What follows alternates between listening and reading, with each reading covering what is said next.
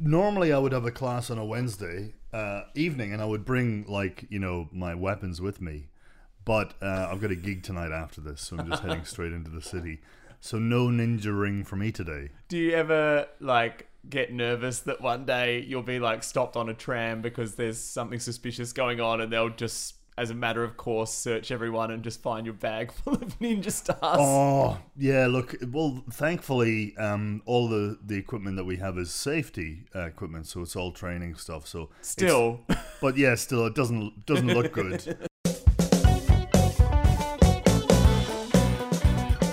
This is Totally Obsessed with Dan DeBoof.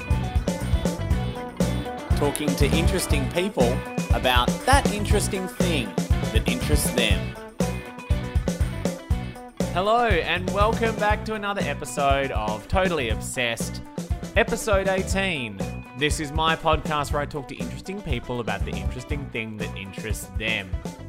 I'm Dan DeBoof, and my guest this week is Dave Callan. Comedian, you might have seen him on Rove or Spicks and Specs, or heard him on Triple J, or seen him at the Melbourne International Comedy Festival. I remember one of the shows he did was where he did the dance, the single ladies dance that Beyonce does as the crescendo of his show. And I remember thinking anyone who does something like that is probably prone to obsession, which meant I had to get him on this podcast to figure out how his brain works, why he becomes obsessed with things, and what he's into, and he suggested ninjas. So I got ready to talk about, ninja movies or whatever, but Dave has actually lived as a ninja in Japan and trained as a ninja. As you heard, he has an arsenal of ninja weapons. So this was a fascinating chat. We go through all the weapons in Ninja Turtle order. He taught me some ninja lessons myself, and also the amazing story of how James Bond, Roald Dahl, and Dave's own sensei combined to create the popular images that we have of ninjas in our mind and in our culture today. It's a real mind blower of a story. So I hope you enjoy this episode number 18 of Totally Obsessed. It's all about ninjas with Dave Callan. If you do enjoy it, share it with your friends, like it, review it, give it 5 stars on iTunes, and we're on Spotify now as well. If you want to listen to us there, if that's your preferred medium. But however you're listening to us, here is episode 18 of Totally Obsessed with Dan DeBoof.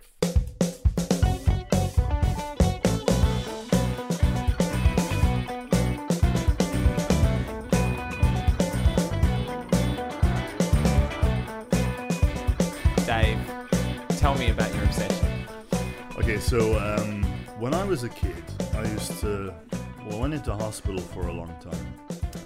I had problems with my legs, so they're all fine now. But my uncle visited me, and he'd just seen Enter the Ninja, which is a ninja film, and it sounds vaguely sexual. The name didn't fool me. Yeah. So I remember, I'll never forget, I was in hospital bored out of my mind. This is a long time before iPads, and consoles that were easy to attach to TVs and so on. So I was just drawing pictures, and he came in and fired up my imagination by talking about this ninja film, and I just got really... so it's not like it was on TV or anything. He just watched it at a cinema and just come in and go, oh my God, I've got to tell someone, little Dave. Yeah. And he described these crazy things called ninjas to me, and they sounded amazing, and they jumped around and backflipped into trees, and they had swords and throwing stars, and I was like, wow. So I used to draw these in my little drawing book, and then I'd go to the shops and see if I could find any books on ninjas, and I was obsessed. So where was this? Where were you growing up? Well, this is in Dublin, but I was growing up in Dundalk, in Ireland. And those video games started to come out in the late 80s. It was a big ninja boom. You were lucky to grow up in the Dublin ninja boom. As it was known. Yeah, exactly. So I was very excited about ninjas as a kid. Then and played all the video games. Shinobi was a crazy great one, and Renegade was another good one, and Saboteur. And I used to read Choose Your Own Adventure books with ninjas in them. I was all about ninjas when I was a kid. Great. And so flash forward about a few decades, and I forgot about ninjas, and then got distracted by life. Yeah, totally. I had to do that thing called life, and so I'm on Facebook, and I decided I wanted to do martial art because I always have wanted to. And so I've gone, hey, does anyone know any good martial arts to do? And so my mate goes, oh, come and be a ninja with me. And I've gone, what? You can be one now? It feels like ninja is the kind of thing, it's like Fight Club where you aren't allowed to tell people you're a ninja. Yeah. Isn't it like there could be a ninja right now in this room and you wouldn't know? Well, there's at least one. But Maybe more. Who knows? They do tend to follow me around and make sure I'm doing the right thing at all times. So I could talk about it all day. I just love it. I love the history of ninjas. I love the fictional kind of television or video game ninja we see in the media. Yeah. And I love the actual art itself. It's a living history because you're learning how to do all these techniques that go back 1,000 years and are battle tested, which is What's fascinating.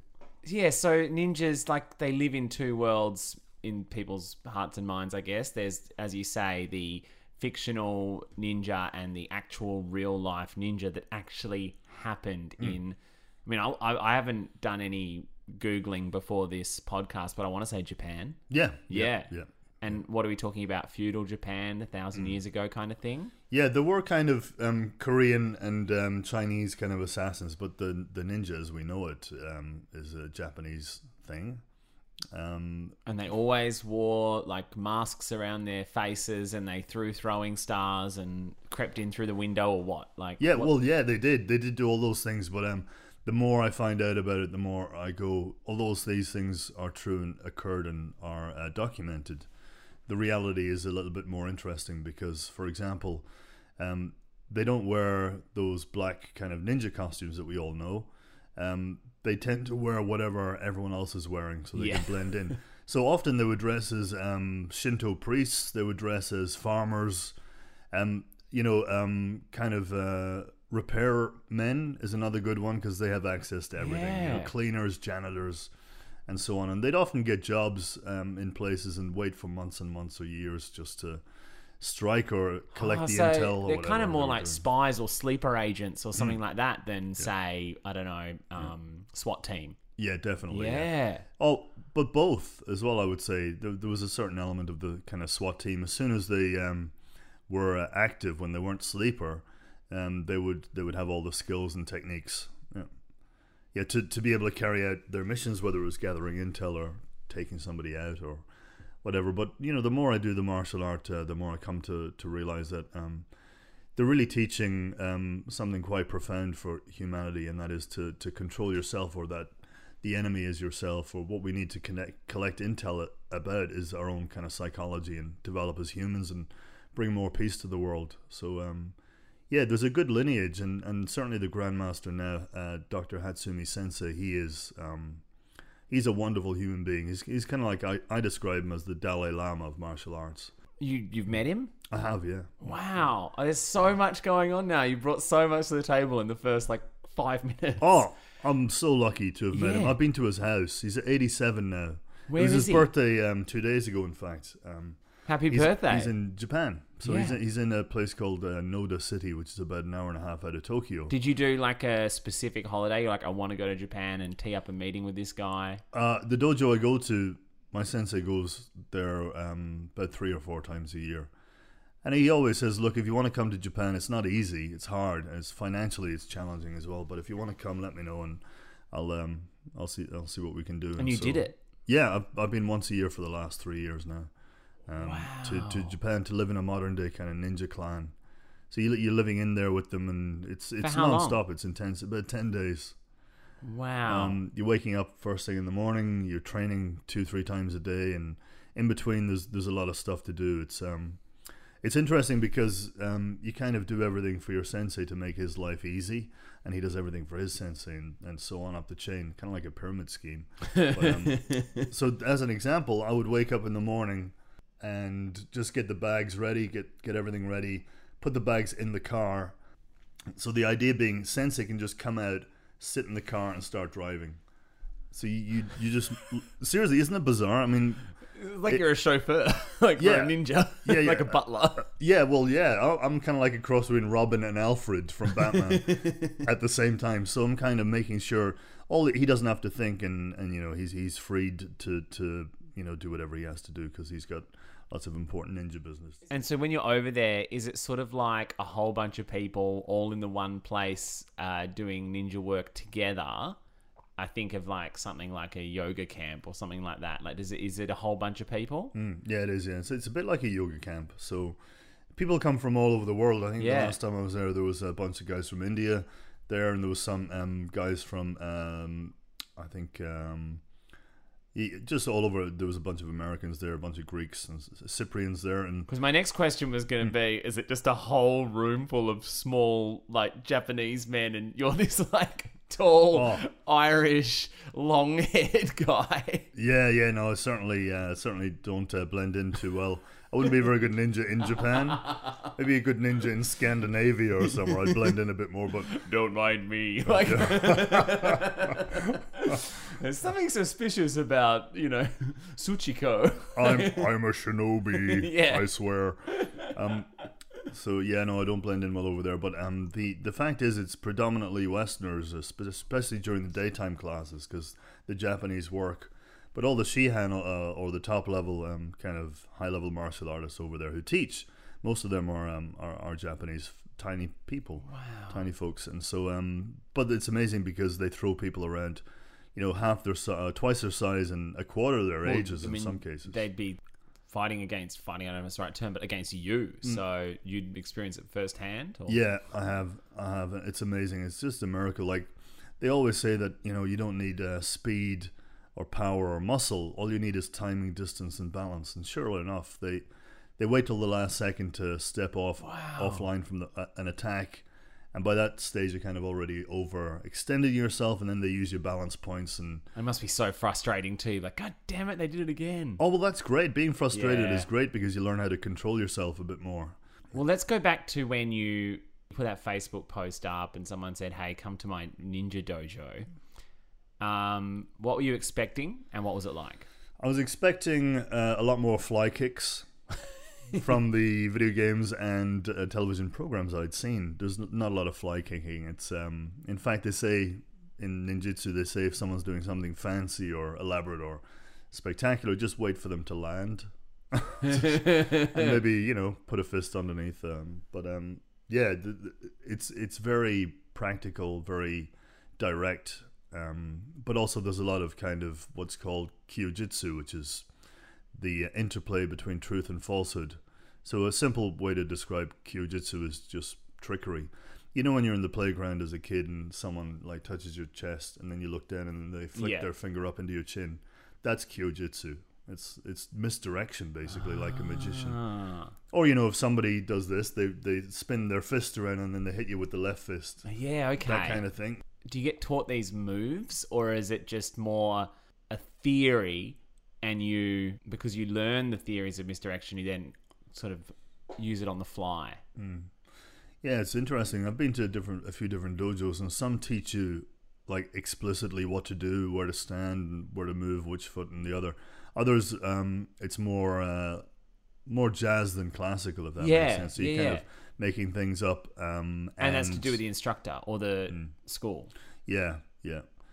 So some of them they won't teach you. They think it's dangerous to teach, so they'll show you, and then you copy the movement. And one dojo I wasn't used to this style of teaching, and I was going, okay, so every time I'd ask a question, so what do I do? Do I apply pressure here, or do I twist there? And instead of telling me, they would go and they'd like just kind of push you back, and then they'd show it again. So they just show it physically. They don't orally tell you what to do. And I think that's picked up from Japan because sometimes they don't speak great English, so they just have to show.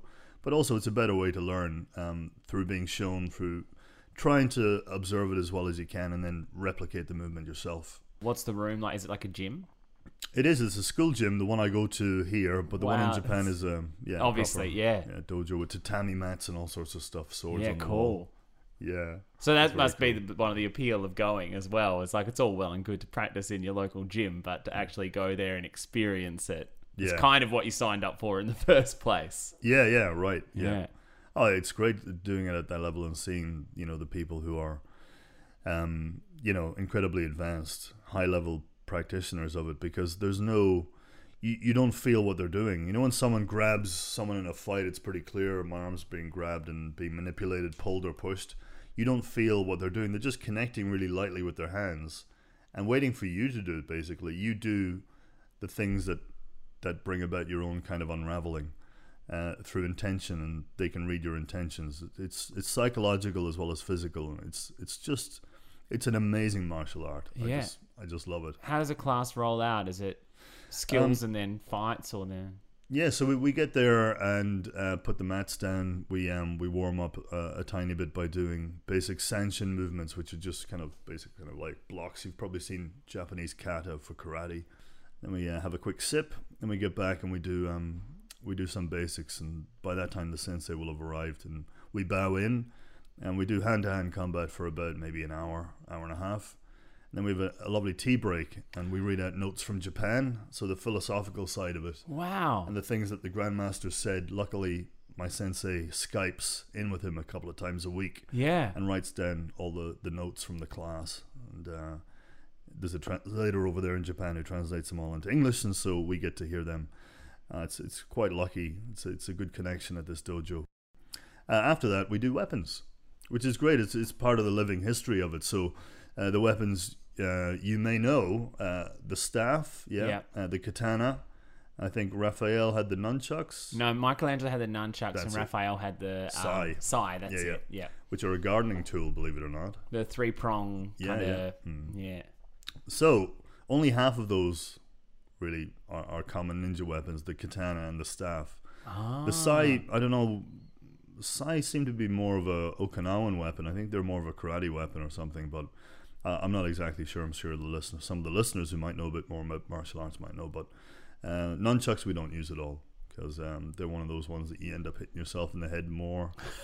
Like as a kid, as a teenager, I would be in the backyard with nunchucks. And yeah, they're the kind of thing you buy on a holiday in Bali. Definitely, yeah. And I wasn't smart enough to get the padded ones or whatever, so I had a pair of steel ones and a pair of wooden ones. Each would mess me up in different ways, but let's just say my kneecaps have never been the same again, and I certainly... That's why you're in hospital. It basically brought me back in there, yeah. So the time is a flat circle.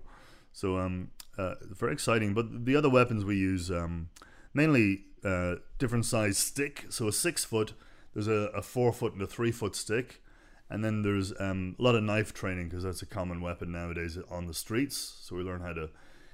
Basically, you run away, just so you know. Anyone listening, don't try and use techniques. And run away backwards so you can see them coming at you. So yeah, I just had my first ninja lesson. That's right, run away. Lesson 1, run away. Yeah. It's not very macho, but you will live to fight another day, or just live to be alive another day. So you can't mess with people with knives, because they're just too erratic that you don't know what they're going to do, and they might be on meth and not feel pain and so on. So you do have to be very careful. But I really like some of the weird kind of... There's a sickle. Yeah, you've probably seen a sickle, and it's got like a long kind of rope with a ring on the end. And Sensei's brought these out a few times. There's a Kamasura... And then there's a Kaoketsu Shogi is the other one, but they're variations on each other. But they're fascinating. Like, they swing around this rope with either a ball on the end of it or a hoop. This is feeling a bit Kill Bill. Yeah. There was a weapon in Kill Bill which was inspired by a meteor hammer. Okay. But see, the Japanese girl had the spiked ball with the big long rope on it. And similar techniques. You can like wind it around your head and then flip it around like that. Flip it over your leg and over your knee and just shoot it out from your foot, and it's a crazy weapon. It's possible to do, or you can do it. I've got a training one I bought online. It's a meteor hammer. So it's a baseball in a stocking. Yeah, basically. I had a bit of a crafternoon. But yeah, I got one on one of those kind of either Wish or Alibaba, one of those Chinese websites. So it came. And it's a rubber ball, and it's got like a little golden satin kind of sash on it, and then it's got like some chains, and then the rope, and then so you hold it in one hand, and you kind of loop it around a few times so it's not dragging on the floor, and you just swing this thing around. Wow! I've been trying all the combinations because I'm doing a martial arts show in February with all this stuff I've learned, and I'm gonna have like a Fringe Festival show. Yeah, Adelaide Fringe. Okay. At the Rhino, it's the whole time on stage. innocuously. I'm gonna have like a microphone, which is gonna be rubber. I'm gonna like mold a rubber microphone. I feel like we should like have got people who are going to the show not to hear this. Oh yeah, that's yeah. a bit of a spoiler alert. But anyway, I'm no. so excited about it. Yeah, I think yeah. you'll appreciate it, Dan. It's going to be the same balance as the Meteor Hammer. So it's made of rubber, a rubber microphone, black with a black cord, and it's going to be. I'm going to pull it out and start fighting with it halfway through the show and doing all the techniques. I am impressed with that. Oh, thank you. Very excited so about cool. that. And it's rubber, so it doesn't hurt the person I'm fighting. I'm going to hope you're touring the show around. Yeah, no, definitely. It's going to be in Melbourne Fringe next year as well, and then Melbourne Comedy, and then Edinburgh. Yeah, fantastic. But it's something different, Dan. Do you know the feeling when you try something that's not only you've not done before, but nobody's done before, and you're like, what's going to happen? Like, I'm in that position right now. I'm like, will there be 5 people there every night? Like, or who's going to come and see a ninja comedy show? Yeah. Yeah. It's unprecedented, but you know, it doesn't. Even if there's not an audience for it, I really want to do this, and I'm going to love it. I'm going to love every minute of it. So, you know, and I might get injured, but that's fine too. I love Jackie Chan, which is why. Yeah. What do you mean? Jackie Chan is just. I grew up on Jackie Chan. He's my hero. Well, yeah, actually, let's go. So we've talked about the history of ninja. We talked about your experience with ninja, but what about pop culture ninja wise? Oh yeah. So you know, basically how it happened was Roald Dahl, who wrote the BFG, and, the Big Friendly Giant, and all those books we know. Charlie and the Chocolate Factory, etc. Yeah. So he's traveling through Japan in the 60s, and this is amazing how full circle all this is, because he saw a film called Shinobi no Mano, which is one of the first great ninja films. And ninja films weren't great for a long time. This one is genuinely authentic, and they're not just doing silly things for no reason like they are in the 80s. This is a 60s black and white ninja film, and I recommend it to anyone, even if you don't like martial arts or ninjas. It's just a great film, beautifully shot, incredible movie. So Roald Dahl sees this movie. He's traveling around Japan by train and sees the film, and he's writing a screenplay at the time for Mr.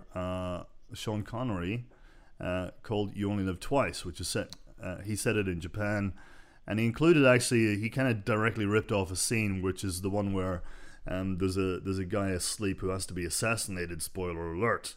And he, instead of killing the guy, the ninja climbs into the ceiling and waits forever, and then drops poison down a thread into their mouth. Yeah, okay. So the person's asleep, and they just like the poison goes into the mouth, and that's how they die. So no one ever sees anyone. He just pulls the thread back up again and gets out of there. So actual ninja assassination technique. So Roald Dahl put that in the book, and here's how amazing it is. Shinobi no Mano, the advisors to the filmmakers in Japan were Hatsumi Sensei. And when he was a young man, he was like in his 20s, and his teacher Takamatsu Sensei. So they advised on the film. The film, Shinobi no Mano. Oh, okay, the original Japanese one from the 60s. Yeah. So Takamatsu Sensei and Hatsumi Sensei. I think Takamatsu Sensei might have passed by the time they were making the James Bond film. But Hatsumi Sensei was invited in to be a consultant for that one as well. Wow. And there's a scene in the movie where Sean Connery is in the shot with him. So the two of them, like, somebody comes in, I think he's playing, Hatsumi Sensei's playing like an assistant to one of the big kind of Japanese kind of characters in the film. But yeah, he's in the movie, and this is a guy I've trained with. You've been his chauffeur. Yes, basically. So it's not to cheapen it. Is this where the Western fascination with ninjas started, with James Bond? Yeah, James Bond. That's crazy. Totally I didn't know that. He totally brought James Bond. James Bond totally brought ninjas into the public eye, thanks to and Roald through Dahl. Roald Dahl as well. Yeah, he wrote Charlie and the Chocolate Factory. It's the birth of the ninja in the West is That's incredible. That's a fantastic piece of trivia. Yeah, isn't it?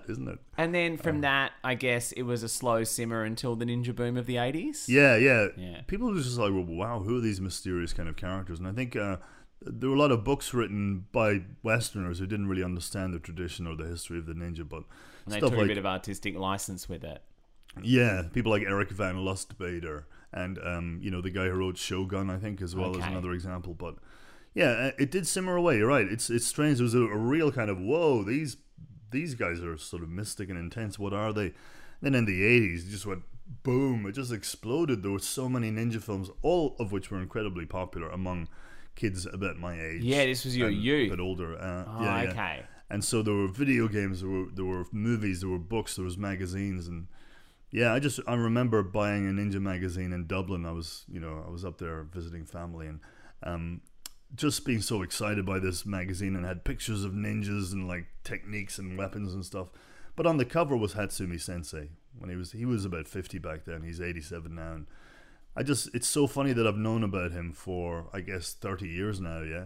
But yeah, all thanks to, the guy who wrote Willy Wonka. That's just, there's so, and so the guy who wrote Willy Wonka and all that sort of stuff, Roald Dahl, he got mixed up with James Bond. He found this old movie that had this guy in it who then went on to be in James Bond, who is now like your sensei, and you as a kid watch these movies and like, that's fantastic. Now that you mention it, it is pretty bizarre. And they say there's no such thing as a coincidence. Who knows? I got to tell you a story if we are going to go as well really quickly. So the way you have to do everything for your sensei, and he does everything for his sensei, and then so on up to the Grandmaster. Well, we're driving along in the car, and we're driving in convoy behind my sensei, who's 6'8", and just built like Arnold Schwarzenegger. This guy does not need ninjutsu. He's just an absolute man-mountain. Lovely man, very high-powered businessman, because business is the new art of war, yeah? So all the techniques from martial arts can be applied to business and so on. So it's very interesting. But we're in the car in convoy, and behind me, we're behind Sensei. Let's call him Darren Sensei, because that's his name. And so my sensei goes, all right, Dave, it's raining. And I've gone, yes. And he goes, so when we get to Sensei's house, you need to undo your seatbelt while the car's rolling to a stop, open the door, run around. There's the umbrella, okay? Put the umbrella up and just follow him to his house and make sure he doesn't get wet. And I've gone, oh, this is really important, okay. Better remember that. And so I feel pressure, as you do, and you don't want to mess up, which is when you mess up. So I've promptly forgotten all this, and we've been having a great conversation about the morning's class. We end up getting to the house, and I'd forgotten all about it. He goes, Dave, move. I've gone, and I couldn't find the umbrella, and then I've got the umbrella, and then I was trying to open the door, and I'd locked myself in somehow with my elbow. I go, oh no! So I quickly opened the door. Then I've gone around, and Sensei's already out of his car, Sensei, and he's coming around the back of his car, and I stand in front of him, thinking I need to cover him with this umbrella. That's my job, and I need to do it right now. And I'm wiggling this umbrella, and he's like just going like this, like it's about to hit him in the face. And this is the 80-year-old sensei? No, this is the 6'8" guy. Yeah. Oh yeah, all right, thank got goodness. It. Yeah. I think they don't let you engage with those high-level senseis until they observe you working with the mid-level sensei. So he's trying to get around me because it's raining and he's being rained on, and I'm thinking, no, I have to make him not be rained on with this umbrella, forgetting that I'm blocking him from getting into his own house. So eventually he gets around me, and I'm struggling with the umbrella, and then I realize my hand is on the button that you press. I'm covering it with my hand, so that's why I couldn't open it. I've gone, oh, there it is. So I've gone like this, and it was the saddest thing ever. As soon as he got into the door and the door closed, the umbrella just slowly went. And I'm just standing there. I just look over, and my sensei's just absolutely pissing himself laughing. However, to this day, I maintain I was doing it to confuse would-be assassins. I thought maybe there's a sniper, and so if I do this dance of ridiculousness, he'll be safe. That's the misdirection that you were talking about earlier. Yes. And to this day, you're fine with swords and all the weapons, but you're not trusted with the umbrellas. No, they'll trust me with anything but an umbrella. I think I almost had his eye out a few times. Far out. That's, again, I just love just getting to the end of these chats and being like, the conversation has gone in directions I couldn't have even imagined. Mm-hmm. It's fantastic. Thanks for chatting ninjas with us. You managed to survive the whole time without any assassination attempts happen, or maybe you were stopping them without me even knowing. You've no idea how true that probably is. Yeah, Dan, you came close to death so many times, and Dave, you didn't even break a sweat.